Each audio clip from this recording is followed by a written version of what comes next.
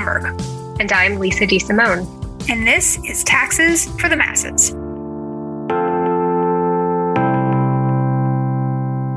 Today's episode is on the Securing a Strong Retirement Act. In March 2022, the House of Representatives approved the Securing a Strong Retirement Act, sending the bill to the Senate with overwhelming bipartisan support.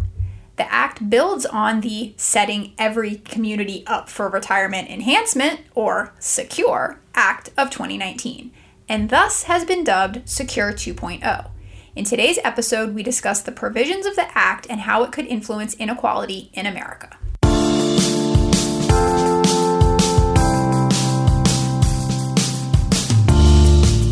Hello, B. Hello, Lisa. Today we're talking about one of my favorite topics, saving for retirement. And as I was thinking about this episode, I was thinking it's so interesting that you and I are both, as Elaine once told George on Seinfeld, extremely careful with money. As someone who's never watched Seinfeld, I don't get it, but it's self-explanatory. Yep. Okay.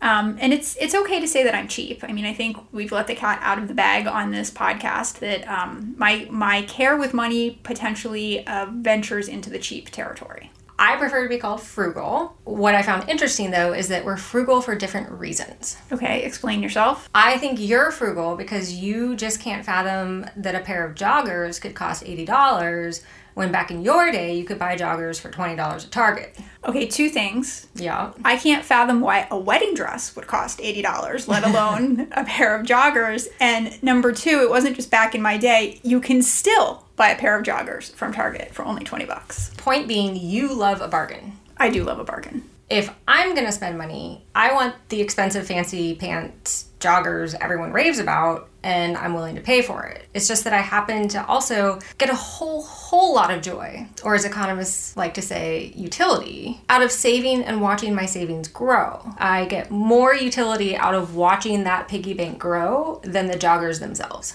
Maybe more utility, but definitely not more comfort. I'll agree to that. Well, the sad thing is we wish that more of America liked bargain hunting or saving. I agree. Because according to a 2019 Government Accountability Office study, less than 50%, about 48% of Americans nearing or at retirement age do not have any retirement funds saved up. I'm going to go ahead and say that's a problem. No bueno. Even if our social security system hasn't bankrupted itself, right? By the time they're intending to rely on those funds, the program is only intended to replace about 40% of a worker's wages. So for most people, they're either going to need to cut spending dramatically in retirement, or they need to save in order to self-fund a good portion of the cost of their golden years. Or they're going to have to find 3 other ladies to share a house with in Miami during their golden years. Yes. Thank you for being a friend. Okay. Unfortunately, there is a lot of disparity in savings across groups. Maybe not surprisingly, those with lower incomes, shorter careers, and less intergenerational wealth are falling farther short of their retirement savings needs. I got some good news for you. I like good news. Today, we're going to talk about a bill that was recently passed by the House of Representatives by a bipartisan vote of 414 to 5. Whoa! Nonetheless, that would make some big strides in helping those who don't have much savings put more of a nest egg away for retirement. And we're also going to discuss whether the bill is expected to benefit all taxpayers equitably. That is our agenda for today. So on to our first point of business, which is the Securing a Strong Retirement Act, or SECURE 2.0. Yep. Again, as we've said before, Congress just loves a good acronym. They cannot pass one up. No, and sometimes we wish they would. Yes. So first thing to clarify is that the bill is not yet law. Okay. It has only cleared the House. It needs to still go to the Senate and get signed into law by President Biden. But essentially what we're trying to do, what we're hoping to do with this bill, is to give taxpayers what behavioral economists call a nudge to save more money. I love nudges. And I love fudges. And they're almost the same thing. Not really. Mm-hmm. Nobel laureate Richard Thaler and his co-author Cass Sunstein describe tactics that can be used to gently push people towards a desired behavior in their book, also called Nudge, which, by the way, is a really good read. I will put that on my reading list. You should. The big nudge in Secure 2.0 is to automatically enroll all new employees to save at least 3% of their compensation in their employer-provided retirement plan. The reason that this is probably going to be an effective nudge is that it sets a default behavior for employees to save for retirement. Now, you can always opt out, but you have to do that proactively. This is arguably better than the current system we have, where the usual default is to save nothing, nada, zip, zero. Meaning employees not only have to proactively turn on the contributions to their retirement accounts, but then they also have to decide how much to contribute. And a lot of employees are simply overwhelmed by all of these decisions and what it means. And it's just a lot for them to take. The analogy that's popping into my head is how back in the day when you had to get up off the couch to change the channel. For any of our listeners who are like over 35, you might understand what this means. You actually had to use to get off the couch. Mm-hmm. And what that meant was a lot of people just watched the show that was on. Right. Because it was costly. And there were only 3 channels anyway. Well, exactly. So the Secure 2.0 is giving you remote control. And you can very easily change your behavior and save more. So just like people not getting off the couch to change their channel, it turns out that most employees tend to stick with whatever the default setting is. Currently, only about 40% of employers automatically enroll employees, according to Fidelity, but larger companies have led the charge to encourage more retirement savings. 62% of the largest organizations employing at least 50,000 workers do automatically enroll their employees. Importantly, Fidelity finds that over 90% of automatically enrolled workers stay enrolled, which means they're saving. So the nudge works 90% of the time, meaning more workers are going to be saving for retirement under this bill if we can get it passed. Anchorman, 90% of the time. It works 100% of the time. Well said. What's more, the bill is going to require employers to automatically increase the annual contribution amount by 1% of employee compensation per year until employees get up to about a 10 to 15% cap. And I really like this because it's small changes. You're not going to feel the pain all at once. Right. It's gradual. Yes. You're probably not going to miss that little extra 1% of savings just getting taken out of your paycheck. Especially if compensation increases by as much every year. I don't know what that feels like, but I imagine that that's a good thing. Yes. Another big change the bill makes to help those typically on the lower end of the income distribution is that it makes more part-time employees eligible to participate in employer-sponsored plans, and I love this. I agree. I love this. It's huge because a lot of times these part-time workers have been left out. Yes. So not only do they not get the benefit of being able to contribute more to employer-sponsored retirement plans, like 401ks, for example, than to self-managed plans like IRAs that have lower contribution limits, but also they miss out on employer matches, which are a big deal. Absolutely. A lot of employers match their employees' contribution to their retirement accounts, which means they'll give you extra money for free to save for retirement. For free. As long as you're also contributing towards your retirement. So if the employee puts in $1,000, a lot of employers will match at least some portion of that. Some will go all the way and match the whole entire $1,000. And that leads to what I think may be my favorite provision of the bill, if I may. Employers will be allowed to treat student loan payments made by employees as if they are contributions to the employee's retirement plan. Yeah, I think this might be my favorite too. It's awesome. And it's so creative. It is. So what it does is it basically means that employees who are also repaying student loans, which is a non-trivial part of America, will now qualify for matching retirement contributions from their employer. Exactly. In the past, a lot of workers would have to decide between either paying down their student loans to reduce their future interest and principal payments, or putting funds into their retirement account to earn those matching contributions, again, for free from their employer. Yep. And so now workers can pay down those loans without sacrificing what can be a very, very valuable part of their compensation package. According to FutureFuel.io, a software provider for managing student loan payments, the change would let 3.4 million new people save for retirement through their employer-sponsored plans. That's a lot of people. Yes. The bill also increases the maximum contributions for older employees, those who are closer to retirement, and perhaps starting to feel like maybe they haven't saved enough for retirement over the course of their careers. And so it's long been the case that older employees can make larger contributions to their employer-sponsored plans than infinitely more youthful and vibrant employees like us. Whose contributions max out at $20,500 currently, and these amounts are indexed for inflation. That's right. So employees over 50 currently get to contribute an extra $6,500 each year to help them catch up their retirement goals as their retirement nears. And this is making me so happy because finally it's something to look forward to in the coming years when I'm going to be 50. When? Someday. In 8 years. But it's there. Just sitting there, like a big dead end. Well played. The bill increases these, quote, catch-up contributions for employees aged 62 to 64 to $10,000 each year. There's one catch with those larger catch-up contributions, though, and that's that they're going to have to be Roth contributions. So, B, give us a quick recap on traditional versus Roth. Go. It's going to be short because I'm going to tell you all I know, and it's not a lot. Traditional plans give you a deduction for your contributions up front when you make the contribution. So that means that you're saving your tax now. Yes. You then pay tax on all of your distributions in the future. Correct. Roth plans are the exact opposite. You pay tax on the earnings that you contribute now, which means that in the future, all of your distributions are tax-free. So making these catch-up contributions Roth in flavor is probably one way Congress is trying to anticipate paying for this bill. Yeah, that's the tricky thing that they do is sneaky. It's sneaky clever, and they'll do things where they're trying to tax something now to increase tax revenues now to make the bill look like it's revenue neutral. And ignore all of those giant tax revenues they're giving away in the future. Just don't pay attention. Don't look behind the curtain. And the reason they think that those tax revenues are going to decrease in the future is because all of the increased deductions claimed by all those employees who are going to be newly automatically enrolled in traditional retirement plans under the plan. And as you may suspect, we don't normally love these types of schemes that accelerate tax revenues now to help pay for bigger tax breaks in the future. But I think we're willing to look the other way in this instance because it's kind of hard to argue with a tax policy that's encouraging more people and people who arguably need it more to increase their retirement savings. I totally agree with that. And those stats that we mentioned at the top of the program, they're really eye-opening and kind of depressing. Absolutely. Those who need this bill really, really need it.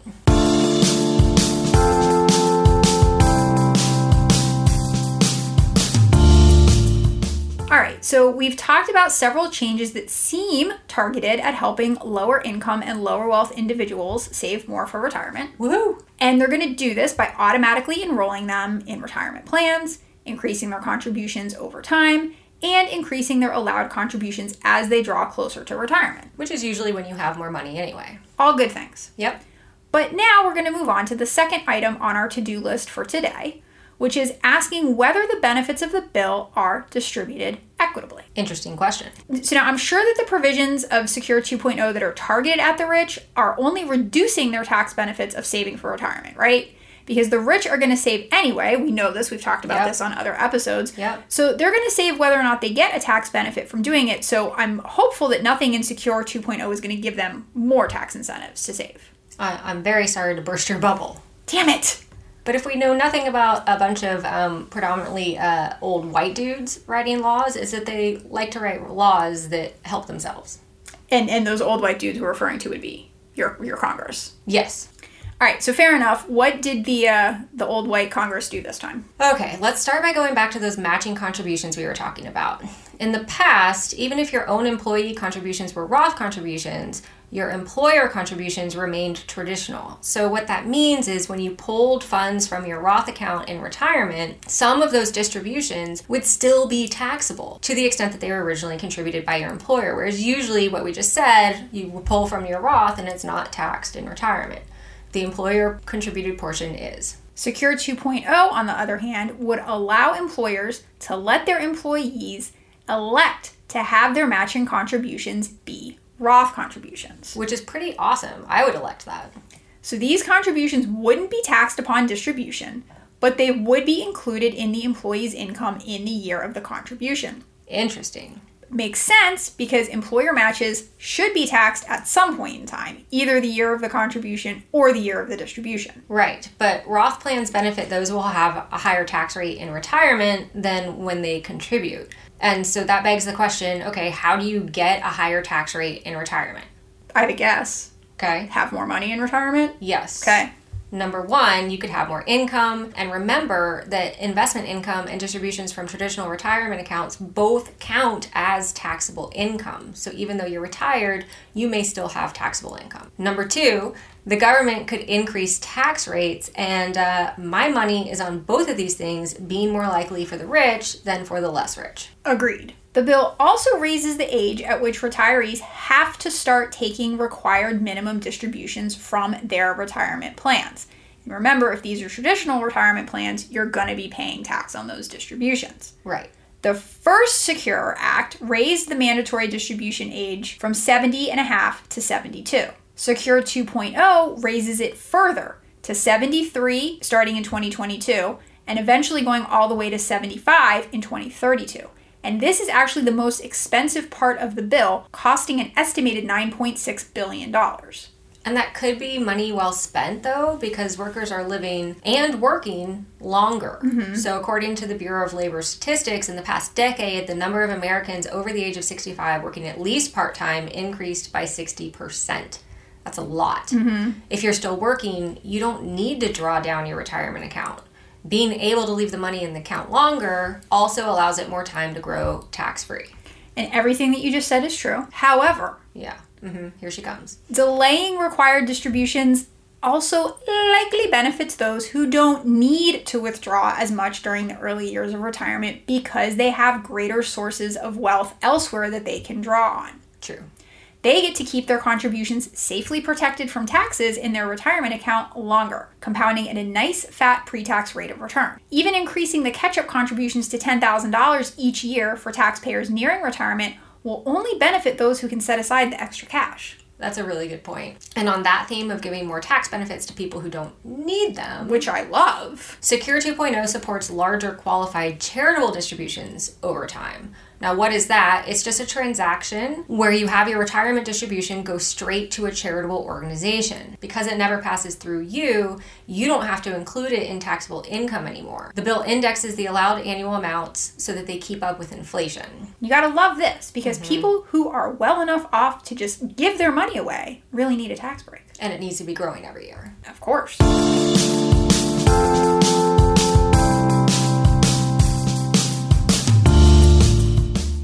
Time for the good, the bad, and the ugly, and I have something good to say. Which is freaking me out, lady. Okay, you have to stop saying that because this is like the third time in a row that I've had something good to say. So over 24 episodes and 13 years of work marriage, I'm going to say your overall positivity percentage is not statistically distinguishable from zero, but continue. You know, you and your logic and your damn math, your damn statistics. Anyway, because of its overwhelming bipartisan support, the bill is expected to pass sometime this year. Okay, but let me assume that Bleak B rapper persona for a moment. Is this Freaky Friday? It is. Okay. The bill is nowhere near final. So yes, it was passed in the House with only a handful of nays, but it's inevitably going to be changed by the Senate. And guess what? The Senate happens to be an even older and wider group of dudes. Which seems inconceivable. And yet it's true. Mm-hmm. So even though Democrats and Republicans for once have a lot they can agree on in a bill, which is also freaking me out, it's likely going to get contentious as each party tries to push the envelope for their respective causes, which do not overlap. All right, well, I'm going to take your bad, which I assume that was. It was. And raise you ugly. There's the Bleak Bee I know and love. I'm here. But again, you just sparked the negative thought that I am having. Once again, it's all my fault. Again, your fault. You know, Twitter, where I go for all of my tax information now. Yes. Was all a buzz about how at least some of the benefits in Secure 2.0 were skewed toward higher income and higher wealth workers. Okay. Now, I am no political scholar, but I always thought that was sort of a dividing line between the parties, and that Democrats wanted to paint themselves as champions for the lower income, lower wealth taxpayers. So what gives? Is it just that they see enough good in the package to outweigh the bad that some of these benefits could actually skew towards higher wealth people? That's a very positive take, an optimistic take on this, and so I'm going to say that I hope it's true. Okay. I think we've all become so conditioned to expect conflict and partisan politics that when something has bipartisan support, it seems too good to be true. I certainly feel that way. Mm-hmm. As Professor Dorothy Brown discusses in her book, The Whiteness of Wealth, auto-enrollment in 401k plans essentially eliminates the enrollment gap between black and white workers. Mm-hmm. And the act does other good things that could be more beneficial to lower income, lower wealth taxpayers, like offering a simplified savers credit of up to $1,000 for single filers. So that they can save for retirement. And it expands credits for businesses with fewer than 50 employees to help offset plan startup costs so they could offer these plans to their employees. Okay. Okay. But here it comes. I mean, you're going to hate me for this because you're trying to you're trying to show the good parts of the bill that potentially outweigh. It's what I do. Okay, so you're trying to take an optimistic spin. You're trying to highlight the good. I'm going to come in with my my gray cloud marker, my gray cloud stickers, yes. Cloudy Bear over here. And unfortunately, even the savers credit is problematic. Okay, yes, you are the most eternally pessimistic person I know. I'm just trying to keep it honest, okay? Bleak B, keeping it real. I'm not going to engage on that mantra. The credit is not refundable. Okay. So what that means is that workers can't actually claim the full savers credit unless they have sufficient taxable income to do so. Seems potentially problematic. I hope I'm pronouncing his last name right, but Daniel Hamel, who we follow on Twitter, writes for the Washington Post and offers an example to help drive this point home. Bring it. So we've got a head of household with 2 kids. She wouldn't have enough tax liability to benefit from a $1,000 savers credit until her income was over $38,000. And here's the best part. At that point, she would have too much income to qualify for the credit in the first place.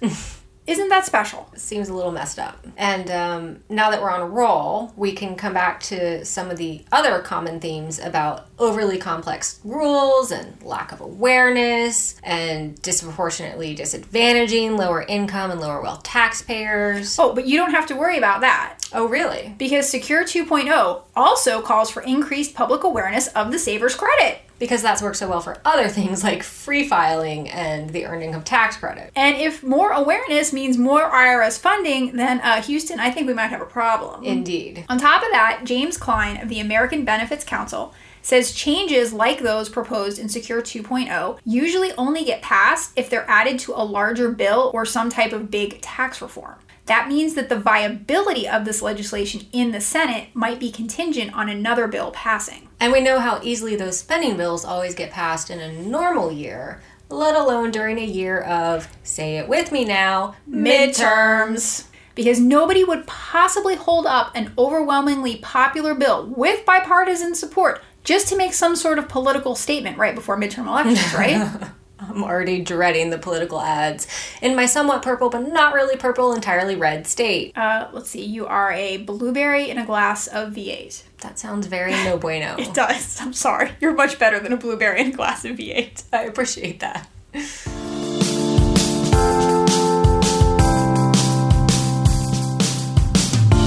Well, that's all we have time for today. I'm Lisa DeSimone.